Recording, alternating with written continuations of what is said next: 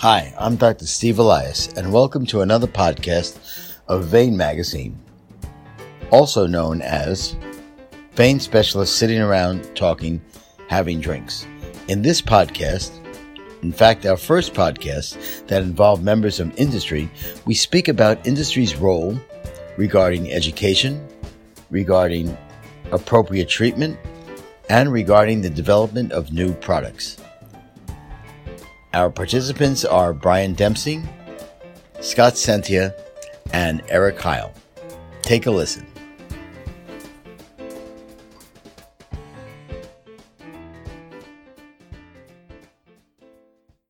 Well, welcome everybody to the Vein Magazine podcast, a new edition, but this time we have industry instead of physicians. And as you all know, the theme of the podcast is vein specialists sitting around talking, having drinks. Our vein specialists today are specialists from the industry rather than physicians, and we certainly need vein specialists in industry because we all use their products to take care of our patients. And actually, without their products, we probably would be back in the dark ages, just making big incisions, ripping veins out of people, or doing something else that we don't like to do anymore. Who is with us is Eric Heil from BTG, Brian Dempsey from Philips, and Scott Centea from AngioDynamics. And they all play a huge role in the management of our patients. And we're going to get some of their thoughts on things. First of all, we have to make sure that nobody was forced here.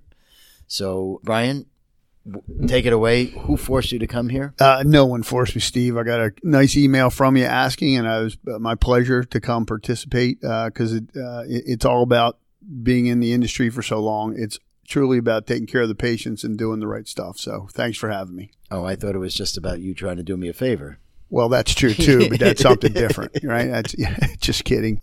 All joking aside, I think it is important, and we do bring the new technologies so you can take care of your patients and do the right things with the newer technologies. Okay, well, we're glad you're here. And again, those of you, this is a podcast or a discussion in Vein Magazine itself, so it's not for visualization, but everyone should know that Brian did get a very close haircut for this podcast. Well, thank you for noticing, Steve. But remember, this face was made for radio. That's right.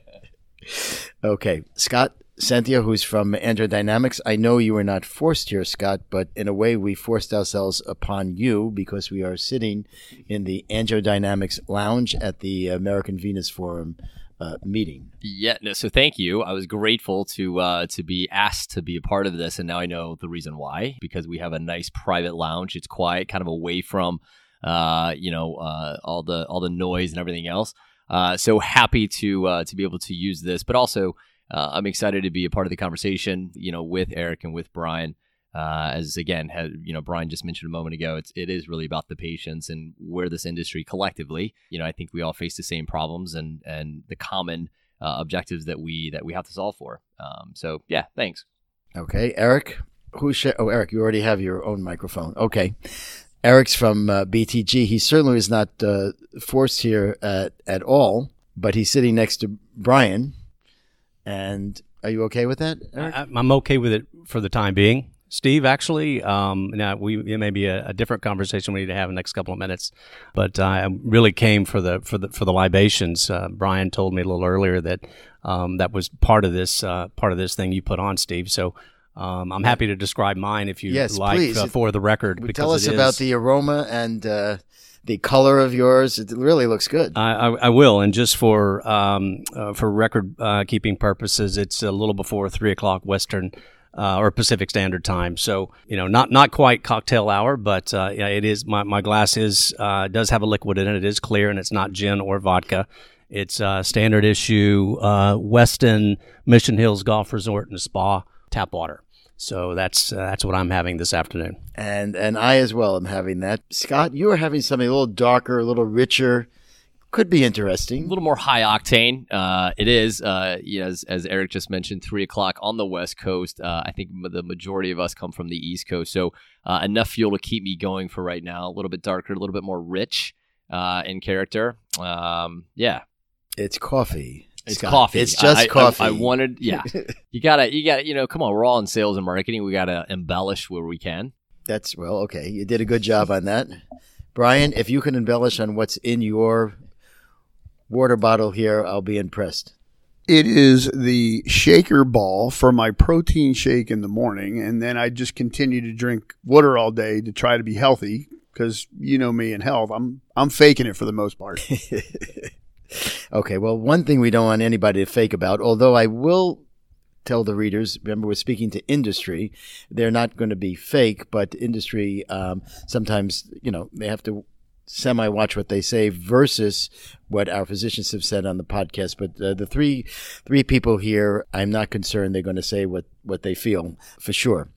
So one of the big topics that's been around regarding industry and also physicians is the coverage of the various technologies that we use.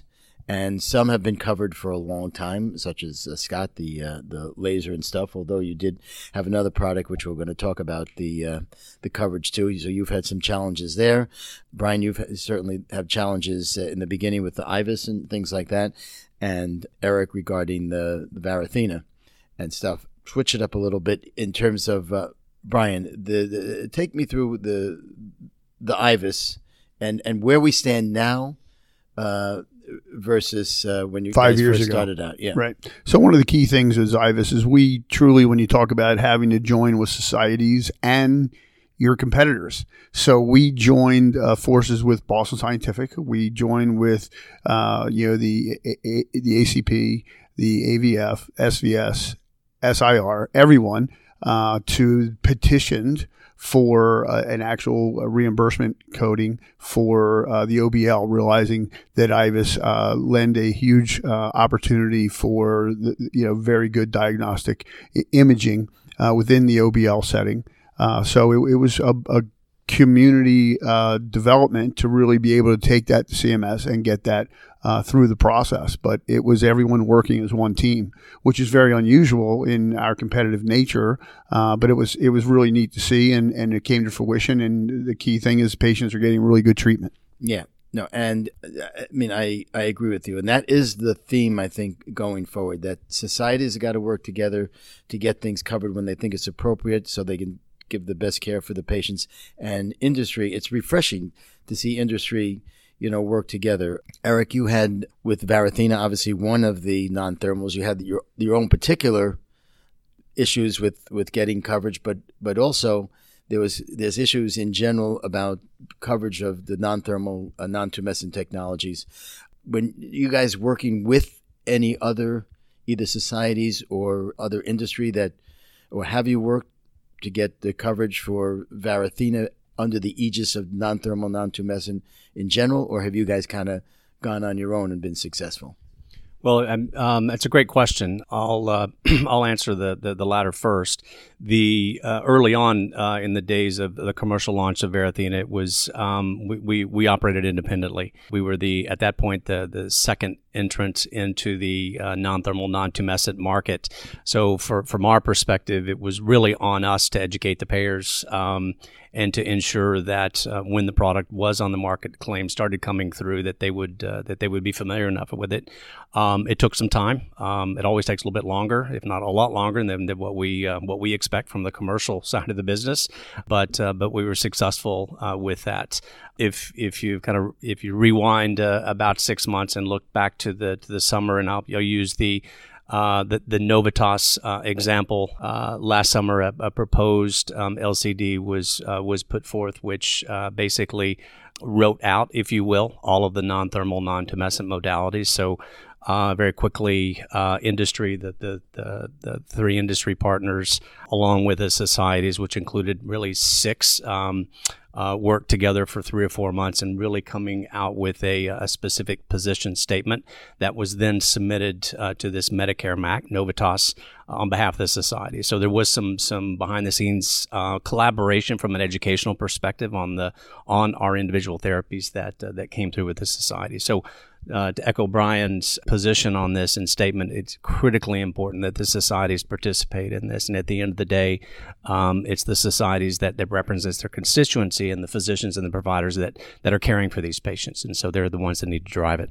No, I think that's a good way of putting it. And to me, it's always refreshing when everybody can work together. You know, I've actually wrote an article one time in Vein Magazine about the Peloton and a bike race, and it really is the same thing. When the bike race first starts, the Peloton, everybody's working together for the good of everybody, because they know at the end someone's going to come out as a leader. But yet, it is if you don't all work together, no one can go it alone in a bike race, and it's the same kind of thing here with industry. Now, Scott, you AngioDynamics, you didn't necessarily have the exact same thing that that Eric had in terms of getting covered for the non-thermals, but you were trying to introduce a new, or not a new use, but to get approval for what had already been your product had been used for, which was perforator ablation. And what did you guys have to do in terms of, or where do you stand at this point, with the perforator ablation? Yeah, so good question. A little bit different, right? We don't really have an issue with the coverage of certainly our thermal, but one product in particular, when we acquired it, it was being marketed somewhat off-label. We thought, based on the acquisition of it, that it was indicated for a certain, obviously, vein, the perforator. Come to find out that we weren't necessarily marketing it and or selling it in that way. So we had to put together somewhat of a controlled trial to where we could find that it's safe and it's effective in that manner. With the product, the way that it was packaged and is packaged today. So once we finally had that indication, that's when we're starting to work closely with some of the LCDs and some of the commercial payers, because they typically will point out what is covered, what is not covered, specific to not only GSV, but the perforators as well. And so that's been helpful now that we finally have indication, with that. All right, let me ask you guys. So why is it that the payers, they're not looking to say, how can we make this work? Why is their first, go around is show me the data. And then once you show them the data, they still give you pushback. Why is that? Why? Do you have any reason why? Anybody here? Well, it's where do you want to start, right? Where do you want to start? So I think I'll jump in here if you don't mind, Brian. Thank you. You think about, at least on the commercial side, you think about the business of an insurance company, take in as much as you can, pay as little out as you possibly can. That's the way it is. On the government side, obviously they're working in the best interest of the American people, obviously, because we know what funds Medicare and what funds CMS. So there is a fiduciary responsibility on that side, but also providing patients, those over the age of 65, healthcare or access to healthcare. So there's the governance side of it, but there's clearly the economic financial side of it. So how do you strike a balance when you come in with a new technology? How do you strike a balance in demonstrating efficacy or improvement, or at least comparability? And where is the kind of the health economic story associated with that, which is becoming even more important today as we're getting further along? But I'm still having trouble, and Scott or Brian, in that almost no company, certainly not in the vein world. I can tell you this because I've been involved with new technologies since the late 90s. No company is trying to get coverage or bring something to market that they feel is really inferior, and they kind of want to pull the wool over everybody's eyes. I mean, you're not going to go to physicians or to insurers with data that shows that the product you're trying to get them to cover is, as Eric said, inferior to what's out there.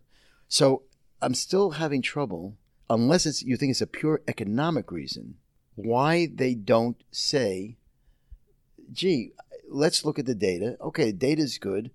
Yeah, we should cover it. What help me out, Brian, Scott. Unfortunately, it is a business. Insurance is a business, and it comes down to, just as Eric said, take in as much as you can, pay out as little as you can. And as we know, when you have to go present, you can have the best data in the world, and someone's been told, no, deny that by a upper person above him, no matter whether, and it's frustrating. You and I both have lived through this and trying to get reimbursement for different new products through the years that we've worked together. And it's frustrating. We almost always seem to get it, but it takes us about 6 years and a lot of money. Yes, but it normally takes, and we now know that, it takes 6 years to get a code and to get them to go, okay. But you really have to fight it tooth and nail because they don't want. Now, the government's a little different because they're seeing this. We're trying not to add to the CMS bill. We all know that because of the cost of caring for our parents, but unfortunately for you and I, it's closer than we'd like. But the key is that that's where you truly come in and show we're giving good care and that we're being that socioeconomic environment. But it does unfortunately come down to dollars and cents. Now, Scott, are there any examples where a company, because Brian just brought up the amount of money and time it takes, are there examples where companies have made decisions, say, you know what, we got a good product, but we're just going to stop this train and we're just going to cut our losses and move on? Yeah, look, I can't share a lot, but when I look at where we're going from a strategic, whether it's in the venous space or even outside of it, that certainly comes into conversation a lot is, hey, look at the technology, but from a healthcare economic standpoint, from actually getting coverage and the amount of the investment it would take to do so, that always comes into play because you have to take that into consideration. If it's going to be 6 years and millions of dollars later into a crowded space or something that is good, or a little bit better than what's currently out there, what's the adoption rate going to be and why? And if I can make a comment just back on, look, I'm obviously coming from a different angle when it comes to the payer, the policy, reimbursement, especially in the venous ablation space with the entrance of the non-thermals. My challenge, I think, with payers, and I have to be careful here, is I still question and I appreciate the process, but I question the disparity in the reimbursement, right? If the safety, efficacy, as well as the end result are all fairly close and the success rate of the procedure is fairly close, I have to question, being a good steward of AngioDynamics, why the disparity in the reimbursement. All right, so this is a pet peeve of mine. It's been a pet peeve of mine for a long time. In other words, when someone decides to place a total knee into a patient, they do not get paid a different amount, whether it's one brand or another. So, and I believe the vein space is unique in this, in that if you're in the arterial side, if you're using one stent versus another, one balloon versus another, you're getting paid to do the procedure. How did this happen? And while some companies might want it to continue to be a disparity between reimbursement, in principle, should it be a disparity in reimbursement? So I know I'm putting you guys a little bit on the line here, and you can be as politically correct as you want to try to be. But let's talk about first of all, how did this happen? How did this happen that certain technology get reimbursed more or some get reimbursed less to take care of the same problem, i.e., superficial axial incompetence? Does anyone have an idea how it happened? You can plead the... No, I mean, I have an idea as to how it happened. Well, in reality, if you go back, I guess it's 12 years, it was the two products had drastically different cost points. And the government is not in the position of putting companies out of business. And they realize am I on the right page? He's asking Eric, is he on the right page? He's not asking me. We were there together. Because I don't know. Oh, you and Eric were there together? Yes, we were there together. With Venus, right. So, yes. So, and that was the key, was that they go, well, if we do that, that company goes out of business. So they couldn't do it. So that's where it came in, to my understanding. All right. Eric is continuing on the saga. Biting my tongue here. So, I mean, I mean, Brian's exactly right, but I think you look at the way evaluations are assigned to therapies, especially where there is the what they call the non-facility practice expense, and supplies are rolled into that. So if you roll back to the early 2000s and in 2005, when the thermal modalities were assigned new CPT codes, new at the time, and they're still in existence, the cost of those devices or the supplies from the manufacturer was taken into account, and so there was an RVU assignment tied. Or a certain number of RVUs tied to the supply side. So when the laser devices came to the market, it was Diomed, it was Angio, and it was Dornier actually at the time. And I think Cool Touch came out shortly after that. There was, they fell under the thermal ablation, but specifically the laser side. So the cost of a laser fiber, the equipment, everything else that goes along with it, had a certain what they call average sales price. On the Venous Medical, which is now the closure device or closure fast, which Medtronic currently has now, at the time had a higher ASP. So there was a higher number of RVUs. So therein lies the disparity between the two right. valuations. And I know how, I understand the thinking behind it. I wasn't quite sure as to why it occurred. Now, Brian, you discussed why it occurred. It was because the government didn't want to put particular companies, out of business. But do you all think? Don't you think enough is enough? Don't you think at this point in 2019, we have to, let people know there's going to be a different business model going forward that you need to put into your equation of when you bring a technology to market, that this is what you get paid to take care of this particular problem? And then, or do you think we should continue it on? Well, in reality, about 9 years ago, there was an article written, and the name of the article, if I remember correctly, was 510K means nothing if you don't have reimbursement. So you need to have that identified before you ever go down that road, okay? And no matter how great a product it could be for the patient, it is a business. Should it change? Probably, right? Is it going to change? Probably not. But in reality, like you said, you get a total hip, total knee, it's one fee. You get you put in one stent, you're getting that. You put in two stents, you're not getting any more, in certain settings. So the key is, if it's, someone's going to have to petition, someone's going to, societies or whatever, it's going to have to be a team play. Who's willing to put the money up to do that? Because again, we're all in business for stockholders. Is that fair? Yeah. Look, I wouldn't disagree with anything that you said. I do find it somewhat interesting, right? I mean, I commend you on what you're doing with the appropriateness and misuse, I think, especially in this space and what we're seeing out there, which I think has also potentially threatened the way that reimbursement will look in the future, because there is an increasing eye on the overuse, I think, of thermal ablation or non-thermal ablation in the venous space. Let me, if you don't mind, I know this is your podcast. No, I'd like to ask take you. Over. Actually, people a have question. taken over. You can take over. I don't want to say maybe it's the moderator. the coffee kicking in. But I mean, how different would this space look if there was reimbursement equality? And do you think it would help diminish a little bit of overuse or abuse within the space? I'm not sure it would decrease the overuse or abuse.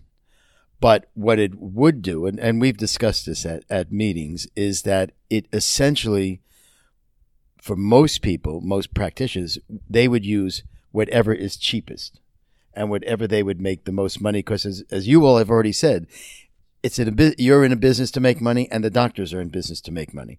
So honestly, I mean, and I've written articles, regarding when I think non-thermal is better than thermal, and when a particular thermal is better than another one. Put that, yes, that's what I would try to do. But honestly, if you're making less money using one versus another, and you say, you know what, all right, patient may be a little more tender, or they may be a little longer I could see most practitioners saying, screw it.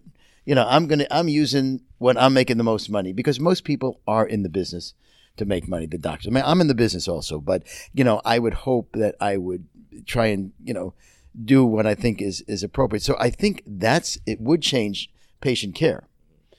people might try and push the envelope with a particular technology because that's the one that they make the most money with, and not use the correct technology for the correct, or what I would feel is really the optimal technology for that particular problem. Eric, grab the microphone. You want to say something? Well, I was just going to say it's unfortunate that's almost a forced behavior.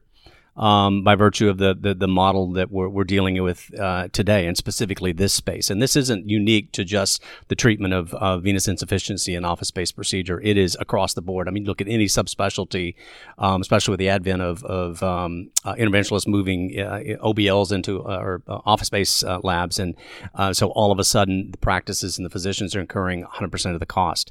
So, I think, unfortunately, it's the environment that we're living in, and I understand the hypersensitivity on behalf of the payers and overutilization and the concerns there. And I think, the treatment of chronic venous insufficiency and the number of vein specialists out there today versus where they were 5 years ago, certainly 10 years ago, has all of the payers concerned, and actually has us concerned as well, industry as well as physicians. But I still believe, and I'm going to assume goodwill across the board, that every physician out there could make a decision 100% of the time based on the right thing for the patient.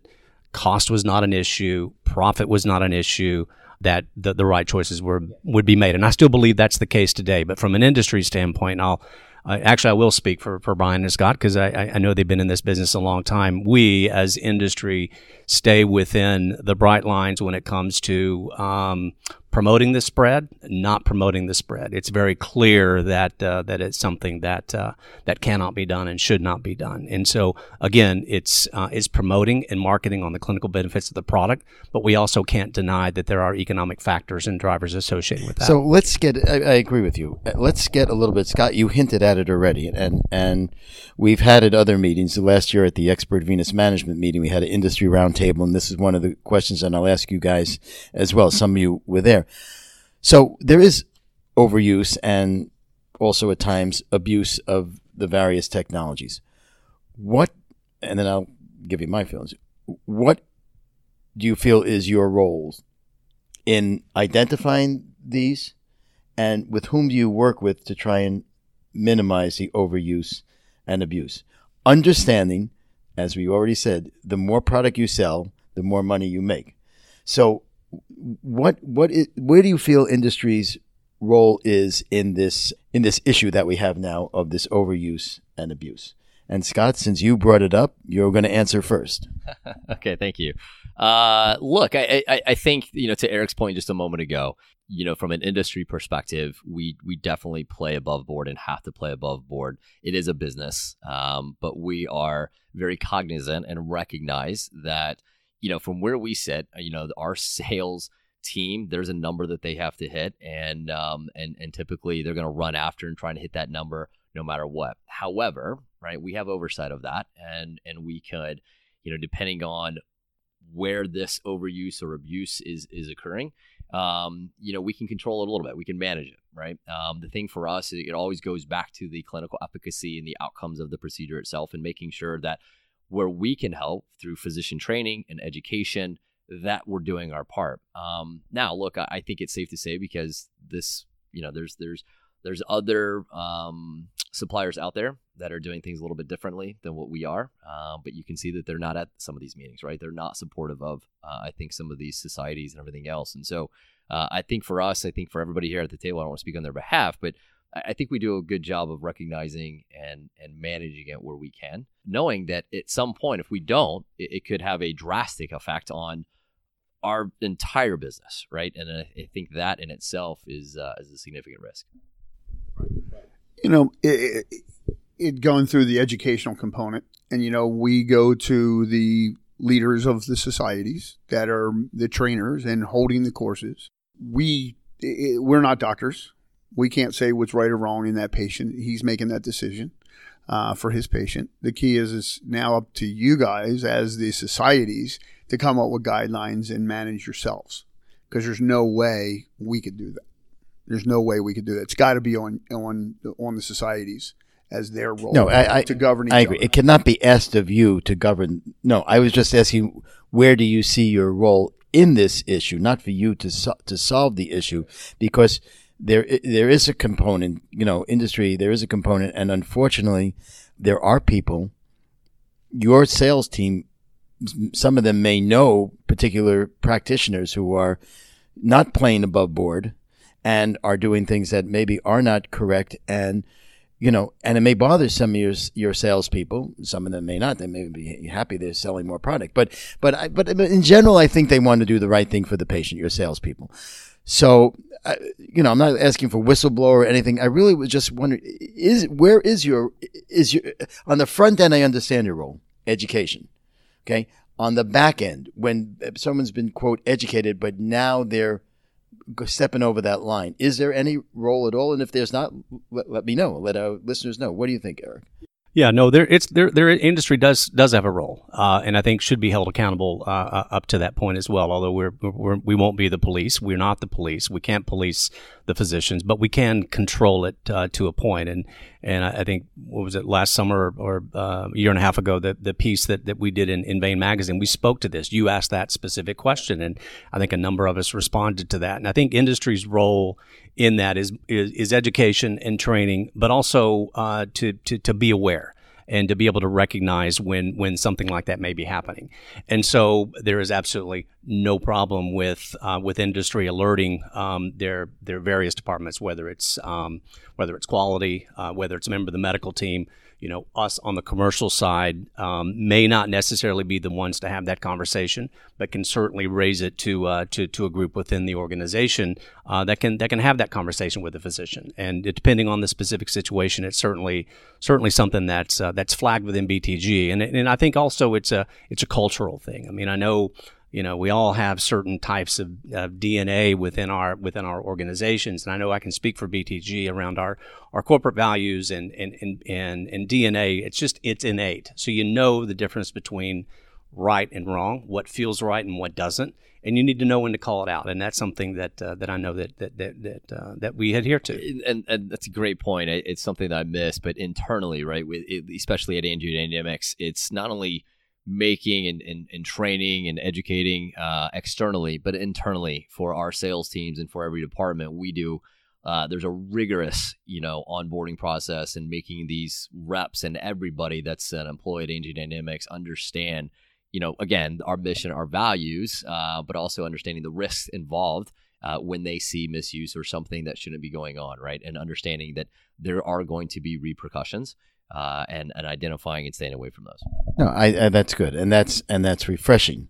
But let's just go down a little bit more in terms of the beforehand, not the kind of catching up when someone a physician is not doing the right thing. When you guys make a decision, do you have any criteria, and what are your criteria regarding who will you not educate on your product? Who will you say this is not the kind of person? I'm not talking about the specialty of a physician. They're not the type of physician, or is there, or you don't make that. And if you don't, please just be honest. I can understand with safe harbor laws, that's against the law. With safe harbor laws, that's against the law. So you will by law, if you call me up, I have to answer your call. But is there ever a point where you say, this guy, he should just not be. You go and talk with him. He should just not. We really shouldn't train him on this, or you don't. I mean, I'll use the example. Sometimes I will get you guys out of this, so I'll give you some more time to think. So I'll use the example. I've given these talks, with veins. Who should you not treat? And one of them is if you don't like the patient, just give them stockings and tell them, wear the stockings. Do you? Is there any equivalent to that in industry, or if there isn't, please tell us. You're really digging in here, Steve. But it's okay. I know what you're after. You're after the juicy stuff. But you can say no, we don't. Officially, you could be honest, or if you do, you could say, yeah. Sometimes people kind of don't pass it. We don't think that they're the right. They don't have the right skill sets. They don't whatever. Yeah, I'll speak from where we are with BTG, and I've been with other organizations, Volcano Phillips in the early days with IVUS. There were clearly interventional cardiologists and a few interventional radiologists, and at the time when a number of the endovascular or the vascular surgeons were becoming endovascular trained and learning how to use IVUS, you really had to make sure you had your clinical specialists there on site and they were getting the proper training well ahead of time. But then there were clearly those that you just knew you really did not necessarily want this in their hands until they were more appropriately trained. I would say from BTG's perspective, at least with Varithena, we've had the luxury of having certain criteria as part of our FDA clearance and submission to require physicians to have a certain level of previous training and have experience in the treatment of venous disease and a certain number of procedures. So it's made my job that much easier when those folks, we did run across those folks, is to kind of pre-qualify and pre-exclude some of those early on. But those that, say you're 3 or 4 months down the line, they've done a handful of procedures and you just have that feeling that things aren't going the way they should, we have no hesitation to raise the hand and run it up to a member of the medical team or a member of a quality team to handle. And it should be done. It's the right thing at the end of the day, it's the right thing for the patient, and it really is the right thing for the physician and the provider because you're keeping, potentially him or her out of trouble to begin with. No, all right. I mean, that's a good way of putting it. And don't worry, I didn't dig that deep. Do you have something, Scott? No, all I was going to say is it's tough to say no, especially when they seek us out and say, hey, we want to not only use but be trained by you.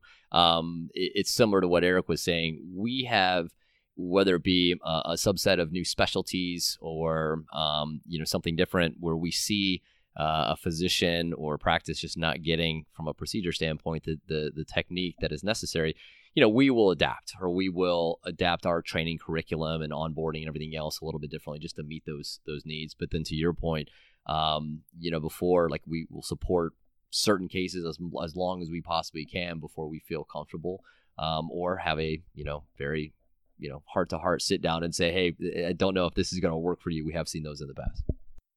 What's been nice for us just recently is some of the local coverage is requiring you to be an interventionalist to do these procedures, hence, and using our products that, just anybody can't pick it up and do it.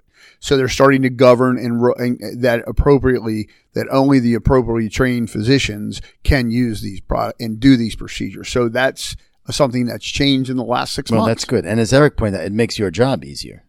I don't have to please anything. I don't have to say, tell the dentist he can't do this, All right. So we've been not so negative, but let's go a little bit more positive. So, as I've said many times, I mean, vein disease is an incurable disease and the population is getting older and none of us in this room, we're not going to run out of patients. There's going to be enough patients going forward, certainly within our lifetime.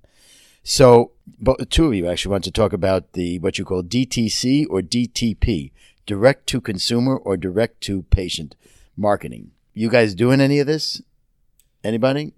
So it's something that we are certainly taking a look at. I mean, I think with the advent of Facebook and social media and how these patients and, regardless of what they're looking at, WebMD, right? They're self-diagnosing themselves. We're asking ourselves internally, how do we reach these patients better than how we're reaching them today? More importantly, how do we educate them to where they are very well aware of the different types of treatments and the risks and the complications associated with those? But I'm curious as to, again, we're not going to run out of patients, but we still have, it's somewhat underwhelming to see the amount of patients considering seeking treatment. Why aren't they? I feel as though from an industry perspective, this has been, these procedures have been out there for a while. It's been pretty well known, pretty well publicized. But yet they still, and I don't know if it's a pain threshold, I don't know what it is. What is it preventing them from going to seek treatment? Or even when they do seek treatment, why don't they actually go back to actually have the treatment done? What was it about that, initial conversation with the physician or with the provider? Those are the things that we're looking at. And I find it interesting with the AVF and what they're doing with this patient engagement survey. I'm excited to be a part of that. And I'm curious to see, to try to get into the minds of the patients more so than what we've done. We've been focusing a lot on just catering to the physician and to the provider, which is important. But knowing that the patients are having a little bit more influence, and I think the decision-making process, we have to focus on them differently today. No, I think you're right. And, physicians themselves do a lot of direct-to-consumer marketing as well within their own area. They'll do ads and stuff like that, because vein disease also is a self-diagnosed disease. You don't need any special tests. Someone just looks down at their legs, or they know that they had a blood clot in the past. So you can bypass the referring physicians. But Eric, any thoughts about direct-to-consumer marketing? Yeah, I think, it's, first of all, from an industry perspective, it's extremely expensive to do. And how do you ensure, how do you really measure that ROI, which obviously we're keen to. And that's one of the things that's really, really soft. And as a result of being so soft, I think industry by in general, and I'll speak for actually all of us, we want to make sure if we're going to do that we're going to receive some type of return, because it is extremely expensive. And I can tell you that there have been initiatives by other organizations and other companies that have spent millions on trying to educate, going directly to the consumer or to the patient, to try to drive those patients in for at least consultation. And again, it's very difficult to measure the results of or the return on that, if you will. But at the end of the day, it really is going to be what it takes, because you think about the fraction of patients that find their way into a vascular specialist office for consultation, and there's a reason they're there. It's either the visible varicosities, or it's truly the symptoms associated with a medical condition that they just can't take anymore. Many of them just simply don't know. They think that, well, it's restless leg. That's what my primary care doctor told me, or that's what my aunt told me, or that's what I found on the internet. And they just live with it. And it's a shame. But it's, again, I think the AVF is stepping in and doing something the right way, and pulling together this survey to really educate these patients so they find their way to a vascular specialist. And other organizations are trying as well. Brian, from your viewpoint, there are so many people walking around have had previous DVT or with a unilateral swollen leg, and they don't even know where to go. And by the time they go to a vascular specialist, they've seen like 3 or 4 other specialties, and still many of the vascular specialists aren't even aware of what the problem, could be. So again, is the problem that there's just no way of measuring the return on investment when you go direct to consumer? Have you done anything in a smaller sense, meaning you've taken a physician in a specific area and marketed in that area for, have you had a previous DVT? Have you had a swollen leg? No, none of you have done that. You can't do that either. Safe harbor laws. I can't promote you and not promote the doctor next door to you also equally. So that prohibits us from doing that. No, I don't think. The physician specifically, but go into a geography where you've got a handful of physicians, educate in that area, and it really is up to the patient as to where they go. Correct, and that's what Philips has done is put on global these dinners and talks to educate the primary care physicians just about the disease process and what it is, and so that they can identify it and be sending the patient. And so it's a program, but it's run by a third party. We have PVD and me, which is peripheral vascular disease, not venous, but vascular disease, to educate the patient that they can go to. Again, it's unbranded, never says Philips. We've stayed away from the direct to consumer, but you are correct. We go to a wound center and go, have you ever thought of, where that venous stasis ulcer came from? And literally the podiatrist says, no. No, that's a whole other thing. The whole whole wounds, different deal. Because you all make products that could treat wounds in a really good way, and then I use all these products to treat wounds. But you just got to make them. So the direct-to-consumer is just not really a viable thing for industry to do from it. Okay. So, no, we've been for quite a while. This has been extremely refreshing. You guys have been as open as industry people can be. You have been. I'm quite impressed, honestly. And we'll see what the final product comes out once you run it up the flagpole. We'd like to take the first pass at the editing. You will, don't you worry. Before it goes too far up the flagpole? We will. And for the end of this, it's almost getting to time for real drinks. We may have to do that later on and maybe do another podcast while we're having a drink. But I want to thank all you guys. Eric Heil, Brian Dempsey and Scott Centea for being part of the first industry broadcast. Thank you. Thanks for inviting us, and cheers. Cheers with Cheers. some water. Happy Yes, to be cheers, here. guys. Hope you enjoyed this podcast. We try at Vein Magazine to bring you what we think are the important topics in the vein world. We'd love to have your thoughts on the Vein Magazine podcast. Please review us on iTunes or your favorite podcast app. Just search for Vein Magazine with Dr. Steve Elias. Thanks, and we'll see you on the next podcast.